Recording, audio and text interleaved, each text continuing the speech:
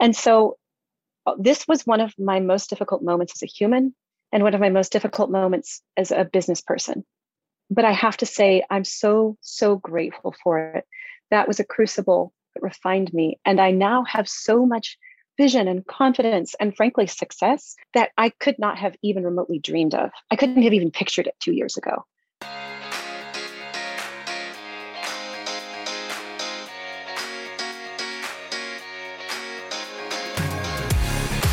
Welcome to the Ladies Who Lead podcast. This is a community of women supporting women. Tune in every other Thursday to hear from SK Vaughn as she catches up with ordinary ladies doing extraordinary things.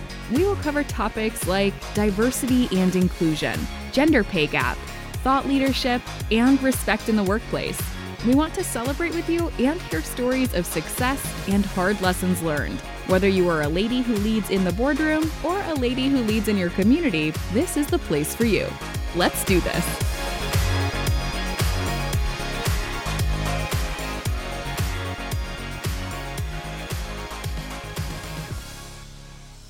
Emily McIntyre is the CEO of Catalyst Trade, a dynamic coffee importing company specializing in Ethiopian coffee. She's a serial entrepreneur, a Q grader, and has been in the coffee industry for 13 years. On this episode, Emily opens up about overcoming barriers and tapping into her personal power. Welcome to the podcast. Oh, thank you. I'm so happy to be here. Yes, well, I'm so glad to have you. And so every time we start the episode with, how are you surviving and thriving this week? So while you're thinking through that, I'll kick us off. Sounds like a plan.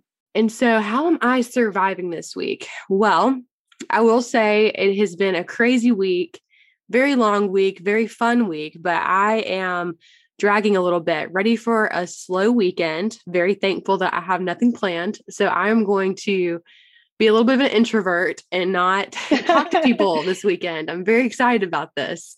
Sometimes you just need time to rest and recharge. And so I'm looking forward to that. And then how am I thriving this week? Well, I'm just really excited about, oh my gosh, season 2 is going to be phenomenal for all you listeners out there. So many incredible, incredible women who are leading in their own unique ways in different industries. And this week has been chock full of just really great conversations. And so it's giving me new life, new energy, and I'm just so here for it and excited for this new season. So what about you, Emily? How are you surviving and thriving? Great question. It's been quite a week requiring both. My daughter is recovering from COVID and was pretty much asymptomatic, but it's required me to work from home for the last 2 weeks, which is not my favorite thing at all. So I'm surviving by first thing when I wake up, going for a short ramble in the foggy Portland streets, getting a little fresh air is super nice, and writing out a priority map to manage all the countless tasks that just don't stop coming. On the thriving side, well, I have a Kung Fu test coming up in 15 days. So I'm trying to really prep for that. And that is strenuous and lovely. And I also just accepted the gift of a piano for my living room, which will throw me back to my old days as a music teacher. And I'm just so excited to be able to make music on a real live piano again after almost a decade without one. Wow. Oh my gosh. I'm so excited. Congrats on the piano. What will be your first song that you play? Oh, I'll be torn between improvising something or maybe pulling out one of my favorites of, I love, the classics of Chopin and Mozart and Bach, all the old goodies for me. So I don't know, probably have a moment while I try to decide. All the oldies but the goodies. I love it. Yeah. And then you mentioned Kung Fu. That's exciting. I did not realize that you were training for that. Like, tell me more about that. Sure. I love to practice Kung Fu. I would not call myself really a typical athlete. I definitely think that my staying power is why I'm still training. So not quitting is my great Kung Fu powers. I'm about 5 years in, and I'm learning a South Asian kind of medley of arts influenced by Indonesian Pukulan. And I love it. It's athletic and demanding, and the principles of Pukulan Kung Fu really bring me a lot of crossover in my daily life. Flow out and returning and different types of strikes. I can use those in a conversation or just to manage my stress levels at work. I love it. And I really adore my teacher, Masker Rugang, Janisa Cruze. She's been teaching martial arts in the Pacific Northwest since before I was born. And she competed and won against men back when women and men were fighting separately. And she's a badass. And I really admire her. So I'm really gifted to get to train under her. Yeah. Wow. That's super cool. I love that. That's a fun fact. I was just sitting around a group of employees this week and they're like, what's a fun fact? And I'm sitting here like twiddling my thumbs. Like, I need more hobbies. And you're over here being like a Kung Fu master. So that's really cool. I love that. Not a master, definitely a student. One day. Yeah, maybe. So tell us a little bit more about yourself, from a hard beginning to a CEO of a global coffee importing company. Like, how did that come to be? Tell us all about it. Everything in my life that I love and that I appreciate it feels an accident and I've stumbled into it. And I appreciate that so much. I grew up in Missouri in a Christian kind of cult. And it was honestly a pretty sweet childhood in the sense that it was tech free. I had a lot of hours just out in the field playing, a lot of hard work. And I became a piano teacher at the age of 13, kind of by accident, and ended up spending the next 10 years teaching piano to an increasingly large private studio in Missouri. At 23, I couldn't really handle it anymore. I couldn't take the restriction, the hierarchy, and all of the pieces that came with it. Because, of course, I basically put my life on hold, waiting for a husband, not really wanting a husband, but I thought it was my only path forward. So I kind of took an entire sidestep randomly into food service. And that was a fun story, how it came to be. I took a summer internship at a YMCA summer camp in Colorado as a chaplain's assistant. Ultimately, it wasn't the best fit for me there at the chaplain's assistancy, but nearby was a restaurant and they needed help. And so I just came in, I think I was a line cook or something like that. And I quickly ended up managing or becoming a shift lead. And at that time, my manager said, hey, you've got a great personality for coffee. And it was such a revelation to me that summer that I could do something other than music and church. I really didn't know that I could. And writing, I guess, has always been a thing for me. And so on her somewhat loose advice, I came back to Kansas City and started applying at every single coffee house I could find and was really persistent. And a few months later, I landed my first barista job. And very long story short, 13 plus years later, I met my husband and business partner in coffee. We had a coffee child who's traveled with us all over the world, lived with us in Ethiopia. I have had the privilege of starting and closing or selling or even leading successfully 5 different coffee businesses at different parts of the industry. And my current endeavor with my husband and business partner and our Ethiopian brother from another mother, Zeli, the 3 of us have Catalyst Trade. We are changing the way that Ethiopian coffee is traded. And we really believe that Ethiopian coffee is a great case study for the way that the rest of the world trades coffee. And so we see the business model that we are developing here at Catalyst Trade as something that can, and we intend to ultimately expand it to truly have a global impact. Our goal is to become the most influential coffee importing company in the world and to use that influence for the good. And it seems like a pretty big leap to go from being a piano teacher in rural Missouri to being the CEO of an international importing company. And yet the people skills and the care for relationships and education and making a difference, it's all the same. It's just a different application. Yeah, that's incredible. Like, that's a really unique story. And I have to go back a little bit. So please. From a hard beginning, you talk about this traditional, just really challenging childhood. So what were some personal and professional barriers that you had to overcome as you had transitioned away from essentially your childhood into adult life? What are some things you kind of had to unlearn or unpack and deal with? Because I feel like as human beings, people don't really talk about this, but I think a lot of your 20s, you're trying to unlearn certain behaviors or certain situations, and you're trying to figure out for yourself, okay, this is how I grew up, but how am I now? Like at this age, what do I believe? What do I stand for? And what am I not going to tolerate anymore? And so I'd love to just kind of unpack that a little bit with you if you're open to it. I'm so open to that. And SK, that's insightful. I agree with you. And it's funny, in the year I was 23, over the course of just about 6 months, I think I packed what for most people would be the ages of 12 or 13 to 21. I think I packed that all into 6 months. It was so intense. I had my first date. I had my first kiss.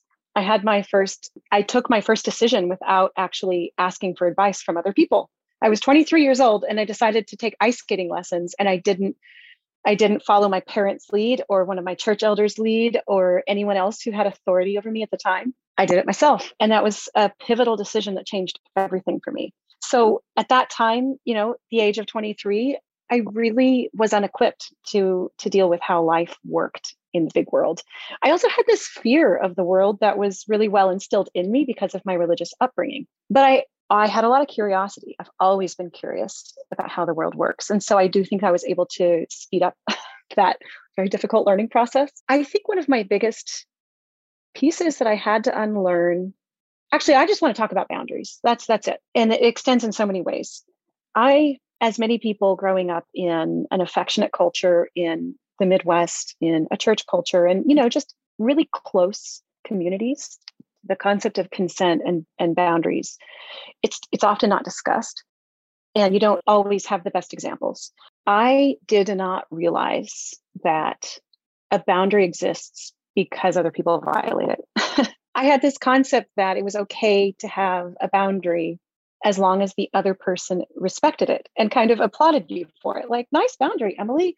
Yeah, I definitely won't, touch you inappropriately. I accept that. No, though boundaries are there because people go over the edge of them and we have to defend ourselves. And unfortunately, it took me until I want to say I was about 32 to really start getting that. So I had like a 9-year window where suddenly everything I knew was out the window. And I really struggled with the way that I interacted with the world. I was a musician, right? So even while I was working in coffee, I was still performing all over Missouri and the Midwest. I was a Celtic harpist and singer. And I would wear my corset and my plaid skirt and I'd go sit under a tree and sing, or I would sing at weddings. And I, in retrospect, can see that I left music professionally really due to the pressure of all of these people who wanted parts of me. And I didn't know how to put boundaries in place with them. And then when I entered the dating scene, it extended to that. I had a coworker who was hitting on me in a really inappropriate way, and I didn't know how to call that out because I lacked the language. And the decisions that I made to try to take control of that situation are not ones that I would make now, although I absolutely support young Emily. She did her best. And then, in professional settings, I really let the older guys in my life kind of set the path for me for a long time. I got lucky with a few of them.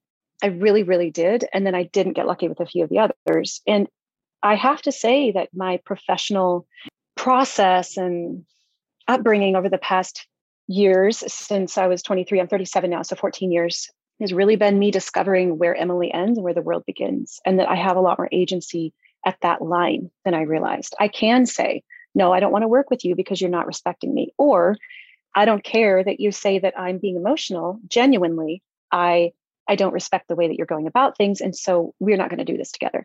That would be my biggest takeaway, I guess. There were a lot of barriers, but I think that just that lack of boundaries and then having to figure out the hard way that it's okay to have those boundaries. And in fact, we're better people if we feel safe and if we can make ourselves feel safe. I would say that's my biggest takeaway. Oh, that's powerful.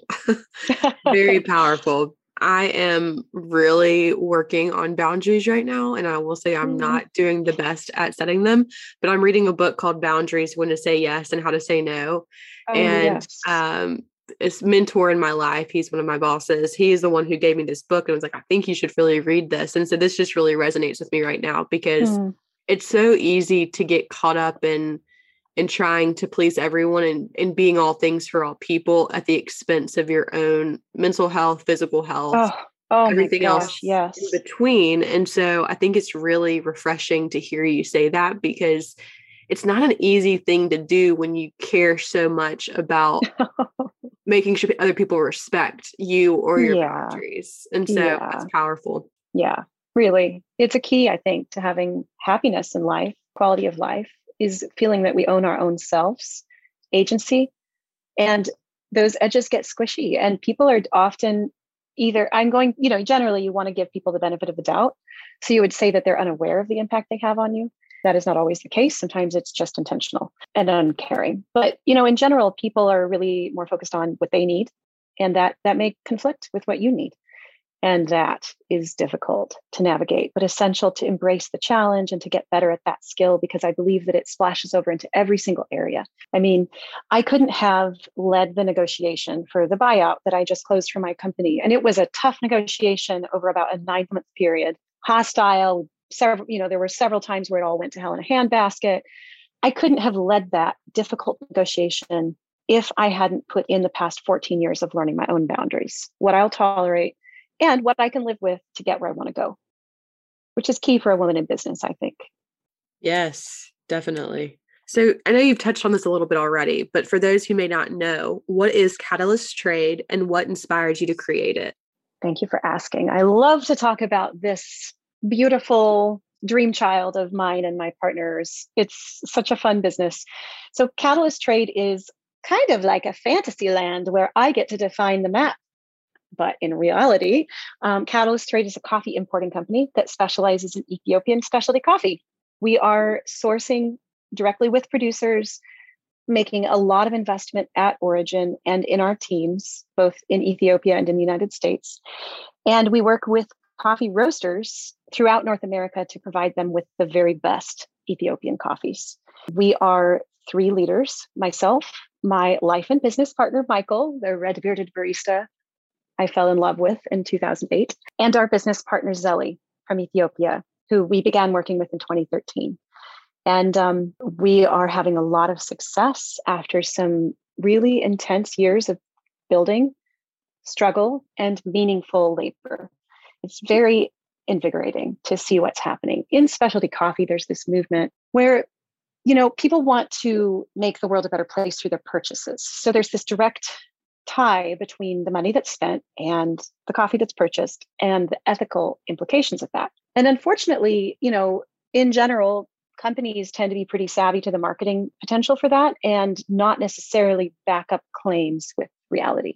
Here at Catalyst, we've spent years building the systems that allow us to keep our promises. We believe that that's what a good company is, a company that is driven by core values, and ours are sustainability or long-term thinking, excellence, or basically doing everything as well as we can and always improving, and innovation, or constantly creating new ways to problem solve and try new things. And those values drive the way that we do relationships with coffee farmers and all of the key people in between, and with roasters and the people that they serve, which are fabulous coffee consumers of North America. So that's what Catalyst is. Now, what inspired us to create it is kind of a long story, and also a short story. I'll tell the short one. 11 years ago, my partner Michael and I discovered that we were unexpectedly going to become parents. We weren't ready for this, we didn't think. And we were in paralysis for some time.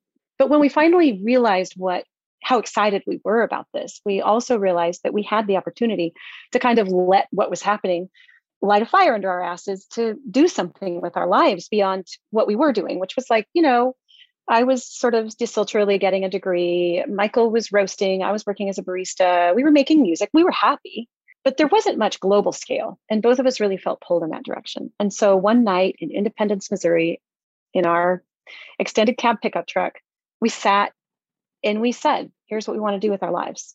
We want to create something. We don't know what it looks like yet, but we want to create something that will actually have a measurable impact on the lives of coffee producers in a positive way, not in a colonial white savior, like we've got all the answers way, but in a genuine learning and mutual risk, mutual reward way.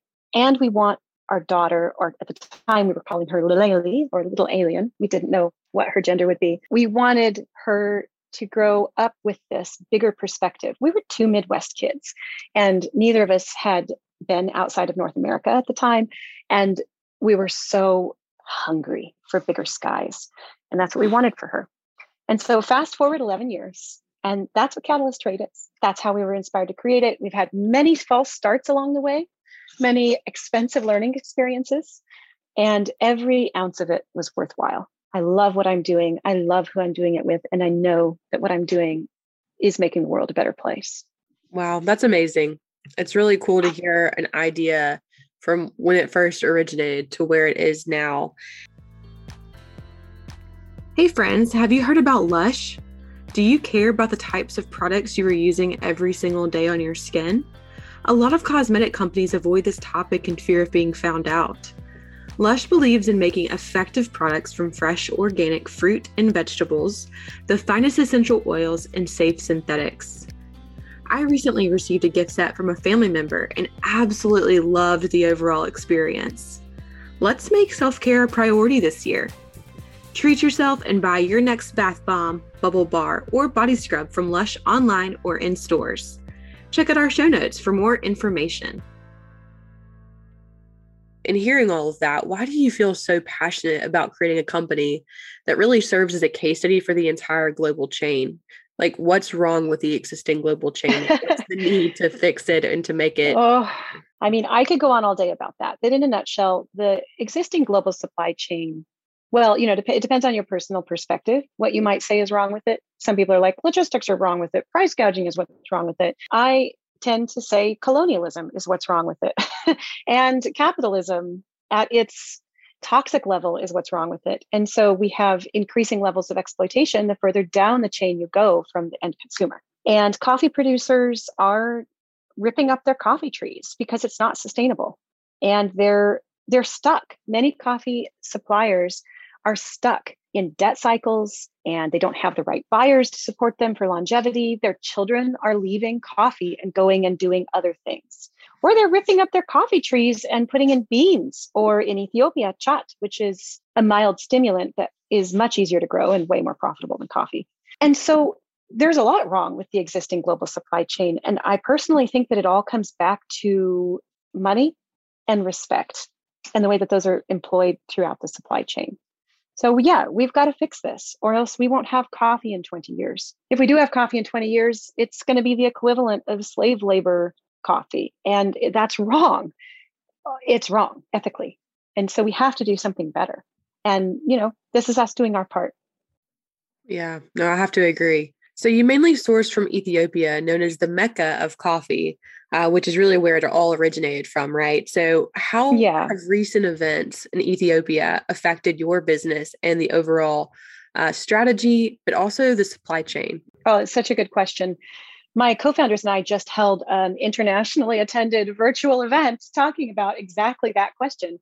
And for an hour and a half, we answered basic nutshells of those questions. So let's see how to say this in 2 minutes. Yes, we source from the birthplace of coffee, the misty mountains of Ethiopia, where coffee grows spontaneously and gloriously. And there's a genetic cornucopia of coffee. Wow. So for those of you who are listening and haven't been following Ethiopian current events, there is currently a civil war between the TPLF and the Ethiopian National Party. We at Catalyst try to be as apolitical as possible. We support anybody who's doing their best ethically with other people, regardless of their affiliations. But what we're seeing is that this upheaval is causing a lot of economic and logistical challenges. Now, coffee is not grown in northern Ethiopia where this conflict is, so the effects are a little more indirect.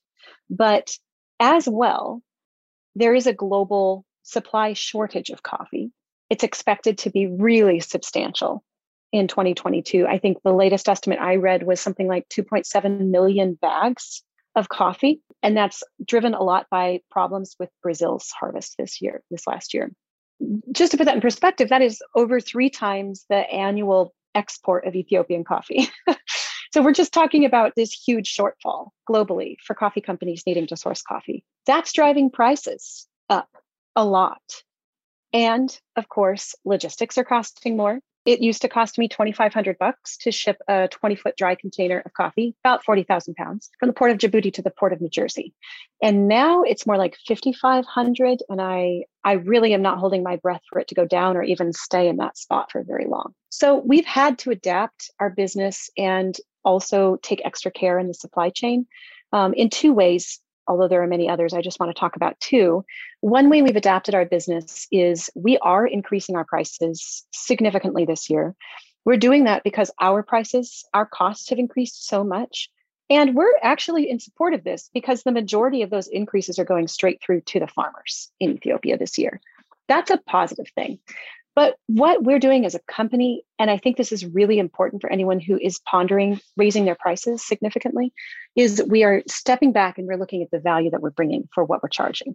Catalyst has always had great coffees, right? And we've always had a really good story and we're well intended. So that goes really far. But what do our customers need in addition to that? And so we're beginning to host events that bring together parties who may not have been able to talk freely before. So for example, at the end of February, I'm hosting a virtual panel which will discuss a survey that I'm putting out to try to get a snapshot for North American roasters, exactly how they're responding to price increases. And this is info that people don't have really with each other because they're competitors. And so we're positioning Catalyst as more of a solution or at least a clearinghouse for information. We're upping our game too with a lot of other things like sample preparation, branding, our storytelling at origin. I'm hiring an Ethiopian photographer and videographer for the first time instead of doing all of that documentation myself. So yeah, that's one way we're responding to that. And I forgot my second answer, so we can move on. Wow, that's incredible though. And congrats on all the big changes that are happening. Sometimes you kind of have to ebb and flow with the way things are happening, but it sounds like you're really getting creative and kind of scrappy and resourceful in a lot of the tactics that you're making right now. Thank you.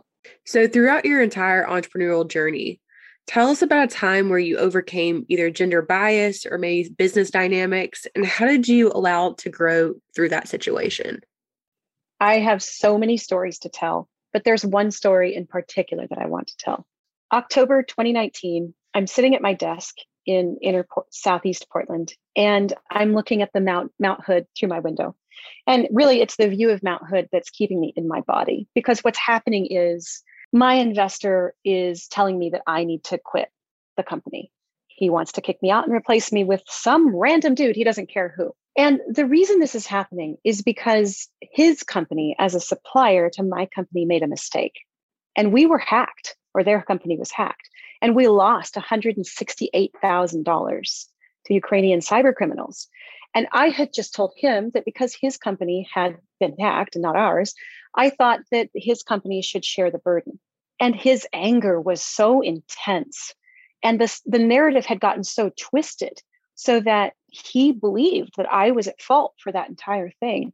I walked away from that moment realizing this was a moment where I could let this toxic relationship push me out of my own company, where I realized suddenly, all in one rush, I was using the title of general manager, right? I was a founder and the general manager at the time.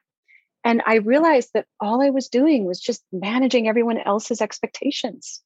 And women do that really well. And we do it instinctively often because many women like me are successful by pleasing other people with power.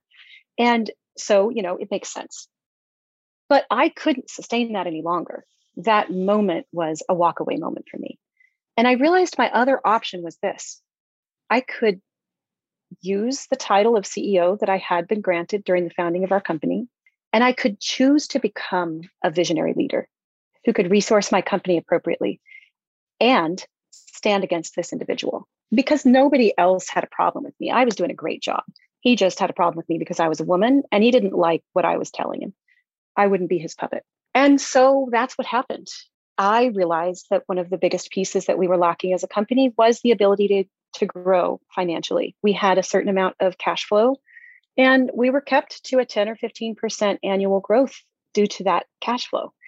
And so I didn't know much about financing. I didn't really know the questions to ask. And I was terrified, frankly, and kind of ashamed of my lack of knowledge.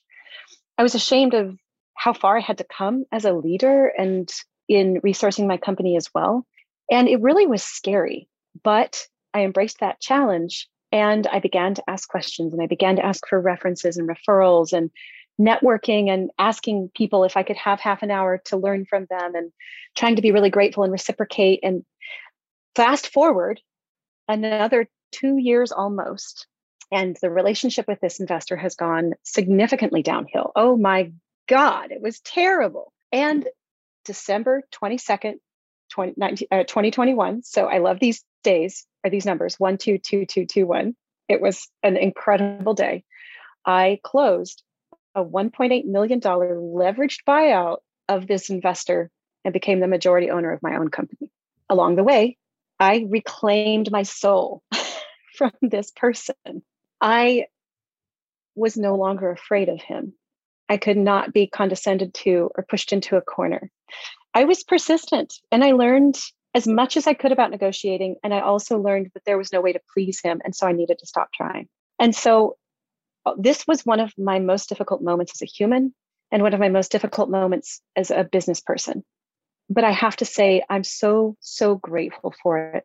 That was a crucible that refined me. And I now have so much vision and confidence and frankly, success that I could not have even remotely dreamed of. I couldn't have even pictured it 2 years ago, a little over 2 years ago. There's one of my stories about gender bias and business dynamics and growth resulting from it. Good for you. Like that whole story, I'm just like speechless because I just resonate with that because I feel like finances, I think, at least I can speak for myself, freak me out a little bit at times because I don't know all the jargon and the right questions to ask. And so that sometimes you can feel paralyzed in that. And it's incredible that you found a lot of resourcefulness in a moment, where you needed that clarity. And I think that, it's important to seek opportunity in every challenge. And I'm glad that you kicked that guy out because it sounds like you're better off without him. Very much so. Thank you so much, SK. Yeah. Speaking of financing, how are you using this experience to help others with financing? What have you learned along the way? Wow. So this last week, I've been quarantining, right, with my daughter, and I've had some time to think. And I've realized that what I want to do is to begin sharing with other women of small to medium-sized enterprises, or even, self-employed people, how to break down these barriers around commercial financing. I was given access to people partly because I knocked on a lot of doors and partly because I am lucky enough to be in Portland, where there are some really great communities supporting female entrepreneurs. And the particular one I want to shout out to is called Accelerate, with Executive Director Amy Germain at the moment. And one of my best friends, Amanda, was a founding member of what became Accelerate, and she brought me in. And I was just lucky enough to be in the room when conversations were happening and then to follow up and ask for, hey, would you refer me or just introduce me to this person? And Amy and her community are transforming access to finance here in the micro community of Portland. And I think that it can be done everywhere. And I want to, because globally, I read a statistic yesterday saying that 70% of female entrepreneurs around the world either have no access to financing or they're under-resourced. And only 2.4% of venture capital is given to female businesses. And a lot of this is because women tend to have more innovative business ideas that don't exactly fall along the grow it fast, get rich quick idea that investors like to see. And also there is a strong mindset barrier, self-efficacy, where we sometimes don't realize what we need to do to present ourselves as bankable. I had to learn the hard way, and with some tough advice that was given to me that I incorporated, how to go from talking about my company and being like, it's so great, I need money. And that was me being brave, right? To me saying, here are our revenues. Here's our profit margin. Here's what we did 2019, 2020. Here's 2021. Here are my plans for 2022. Here's what I need. And here's the collateral that I have to secure that. Here's what I'm asking you. Can we talk about this?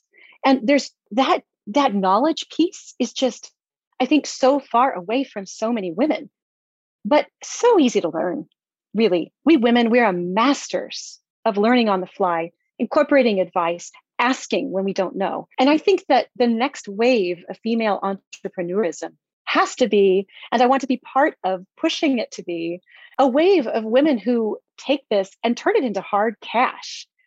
We are unafraid to ask for help, and we are unafraid to package ourselves in such a way that we can be helped. Now, there are many other factors here, but long story short, I am launching a program I'm calling Fearless Financing. It's so new.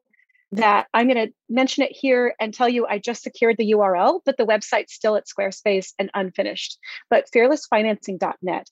And I am going to be speaking on podcasts and working with groups of women to help them figure out how to become more bankable.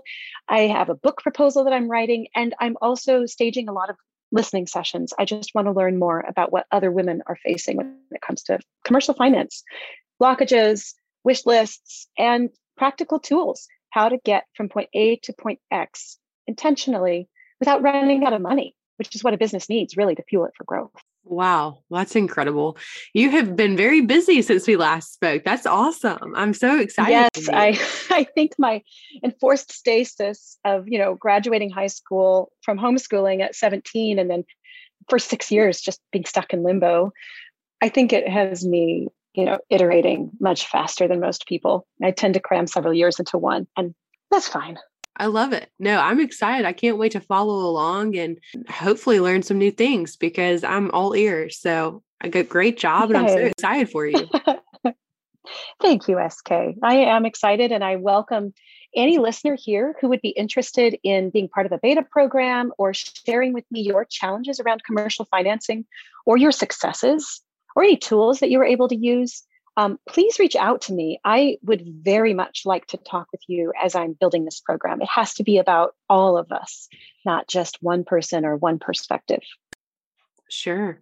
So, what is the worst piece of advice you have been given throughout all of your years? I had a guy who was a client of mine tell me that the best thing for my family was to keep working with him. And this was when I was telling him that I was talking with recruiters to go over to Nike and work there. I'm in Portland. That's like the other option for people who do knowledge work like I have. And his response was to scoff and say, Emily, Nike won't ever hire you. And this is the best you can do. So just, don't ditch the thing you've got. And it was really some of the worst advice I'd ever had. This is the guy who I asked to mentor me to become the general manager of the company when he needed somebody to replace him. And he didn't even answer me. His response was, and so we're going to need to source an external and implied male general manager. So this is the person whose business is now it's defunct, but also my partners and I have grown Catalyst Trade like 3 or 4 times bigger in just a few years than his ever was. So, his advice was self-serving. And I think that he's just an example. So many people will give advice. And if they're in a position of authority, it's easy to listen and take it seriously. We always have to weigh it against what works for ourselves. I'm very glad that I didn't really listen to his advice at that point. I just kind of said, oh, wow, for the first time, I can see how self-serving you are. I'd better make myself an escape route. The escape route became Catalyst Trade. The light bulb moment right there. Yeah. I love that. So when you look back on your life, when it's all said and done, what do you hope you have accomplished when you look back?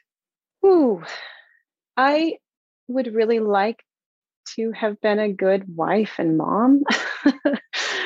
Those are my husband and my daughter are the 2 people I just want to be great for. And I would like to look back and see that I've enjoyed my life.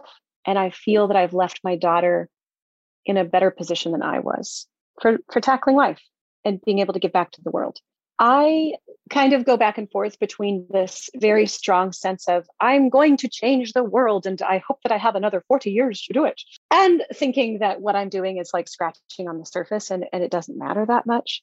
So I guess when I look back at my life, I would like to feel I've done my best. That's it. That's all I can do. I like that answer. That's a good answer. Personal best. I think that's an important. Took me a minute to get there, but yeah, that's my answer. No, I love that. So what's next for yourself and for Catalyst Trade? Next for me, after I pass this Kung Fu test, is, I think, launching Fearless Financing and continuing to grow Catalyst. And I think I'm going to explore getting back into performing music. So I'm pretty excited about that. Next for Catalyst Trade is so much I hardly even know what to say, but for sure this year, branching out, growing in new areas, and really coming to the forefront of the industry.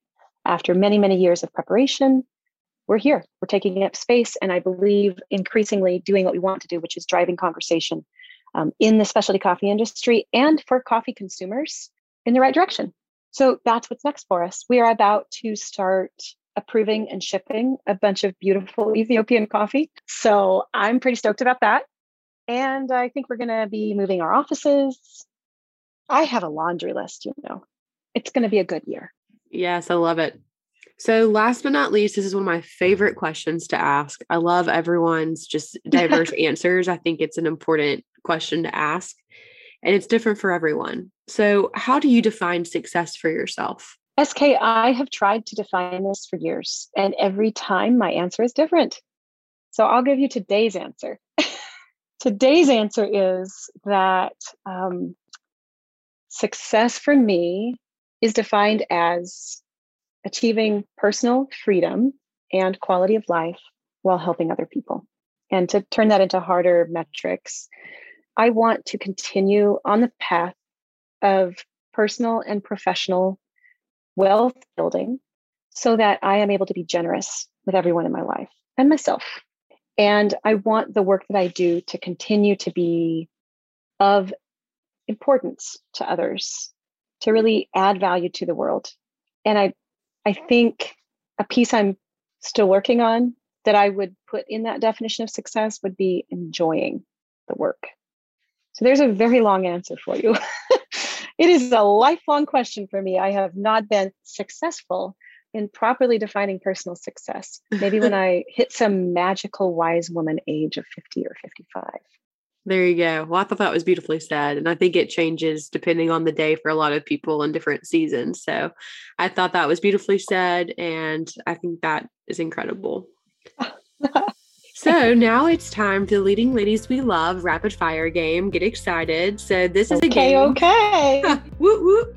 This is a game where I will say an adjective and I want you to shout out the first lady that comes to mind. So this is all about supporting other women and lifting them up. So are you ready for this? I am. Can I say why I'm saying that person too? Yes, like a quick sentence. Okay, good. Yep. So are you ready for this? I'm ready. All right, let's do it. So the first word is bold. My mom, Leslie Wyatt. She's incredible and always trying new things. This lady got 3 ribs broken in karate at the age of, I forget how old she is. She's in her 60s, I think. She is so bold and fierce. All right. Next word is resilient. My daughter, Era, who has been stuck at home with COVID, no symptoms, just testing positive for the last 2 weeks over her 10th birthday. And she has been mature and present and resilient. She's awesome. Oh, wow. That's hard to be quarantined at home on your birthday, your 10th one, right? Too. Very resilient. The next word is leader. Carly Fiorina. I've been reading her biography, Tough Choices, and I'm just very impressed with her leadership in a tough time in feminism. Next word is compassionate. Mary Center, Walla Walla Coffee, a beloved customer and friend. And then last but not least is an advocate. Amy Germain, Executive Director of Accelerate here in Portland. She's helping women of all backgrounds get access to cash and grow their businesses in a modern way. Nice. Well, that is the end of the Leading Ladies We Love rapid fire game. Great job. Oh, thank you. Before we go, please tell our listeners, how can they follow you? How can they continue to listen in? What's your shameless plug? My shameless plug is, first of all, thank you for listening so much. And if you want to find me, my coffee company, Catalyst Trade, is on Instagram at Catalyst Trade. And our website is catalyst-trade.com. If you're interested in being a part of my next endeavor for women, Fearless Financing, check me out at fearlessfinancing.net. I don't even have any social handles or anything at the moment, but you could definitely find them then. And I would love to hear from you. Great. Well, thank you so much, Emily. It has been such a joy getting to hear from you, getting to talk with you and connect. I know this is just the beginning, and I wish you all the best. Thank you so much, SK. I so enjoyed being here with you and your listeners, and I hope that you have a wonderful afternoon. Thank you for listening to another episode of the Ladies Who Lead podcast. Looking for another way to engage with the Ladies Who Lead podcast? Check out our Instagram. It's in our show notes at the Ladies Who Lead. And don't forget to check out our website, www.theladieswholead.com. Until next time, I'm SK Vaughn.